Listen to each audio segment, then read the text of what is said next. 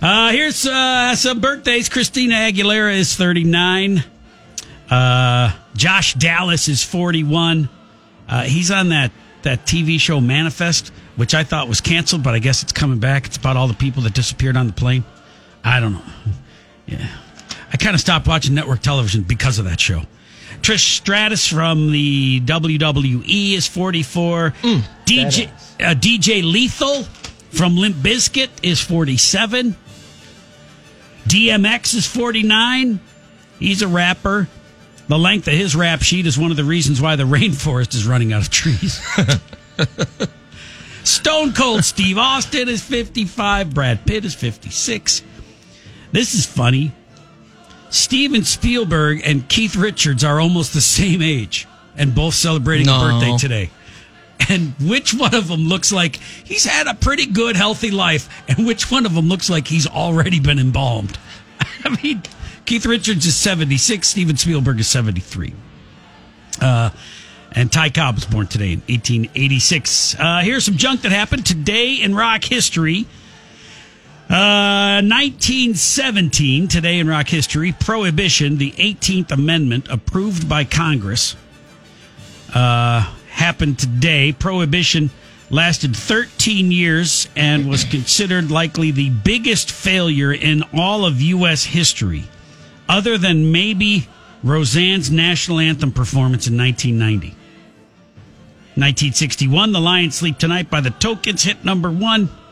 1966, How the Grinch Stole Christmas aired for the first time on CBS. Have you seen the new version of The Grinch? I want to say Pixar did it. The remake? I have not. Is it more faithful to the movie or more faithful to the original cartoon? Or is neither of those answers applicable? It's horrible. The Grinch doesn't... You know how Jim Carrey did... When they did How the Grinch Stole Christmas in 2000. This is a cartoon. It's but Jim Carrey, when he does Max, we want to stop it from he's got that voice. Mm-hmm. The new one, and I think it's Pixar. Max, we've got to stop it from coming. Like no voice. I'm very angry. I don't know why you just don't leave well enough alone. I mean, I thought the Jim Carrey version was really ambitious, but I wasn't a big fan of it. But I knew what a project it was to undertake it. All this excess and nonsense, it was all about greed. That's the narrator. About meaningless stuff. Pharrell. That they didn't even need. Yeah. It's going to talk in a second. The Grinch with the work. He scooped up the toys. You're a mean one, mister. I know what to do. I'm going to steal there. All right, there's better examples, but it's just...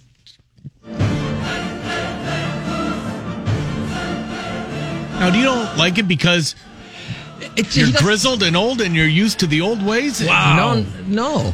It's because when he goes, you know what, Max, we're going to do something about it. And then it goes into, you're a mean one. That's right, I am. He didn't sound that mean.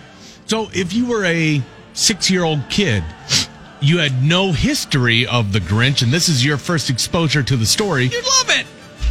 I'm wondering, yeah. I mean, that's why they keep pumping them out, right? Because there's a new audience. New generation, yeah. Every 11 years, every 12 years, in my opinion, they missed about 4 of them after 1966.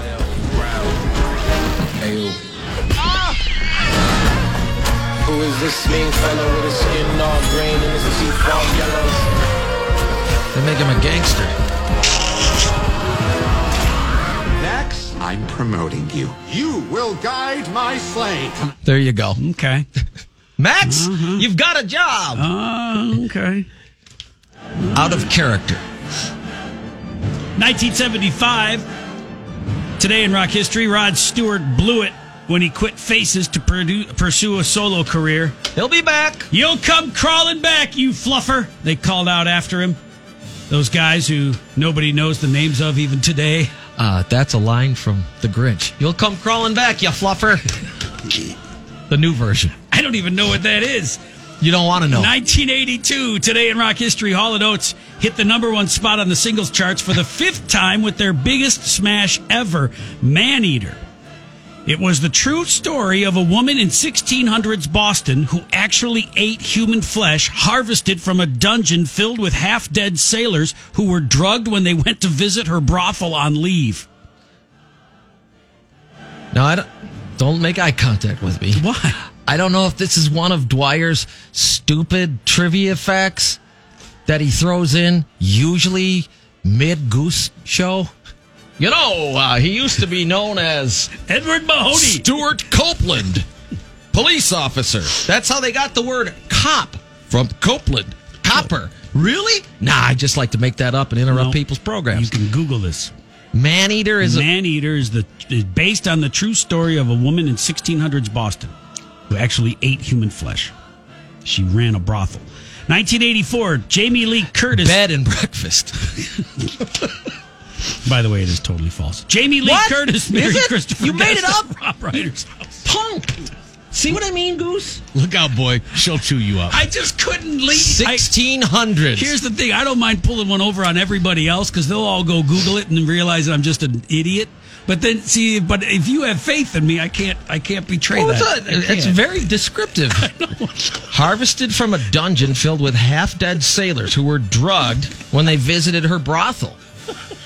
Kind of weird to write a pop song about that. I mean, it's difficult to dance to, but I did not know that. Yeah, let's just get out of this while we're ahead. That's a look at today in rock history as far as you know. Well, no, I'm going to go update the Wikipedia page, the list of incidents involving cannibalism. You know what I heard? Hall & Oates Memorial. I heard on the Dwyer and Michael show, there's this woman running around. She ran a brothel in the 1600s in Boston. Watch out, boys. Yeah.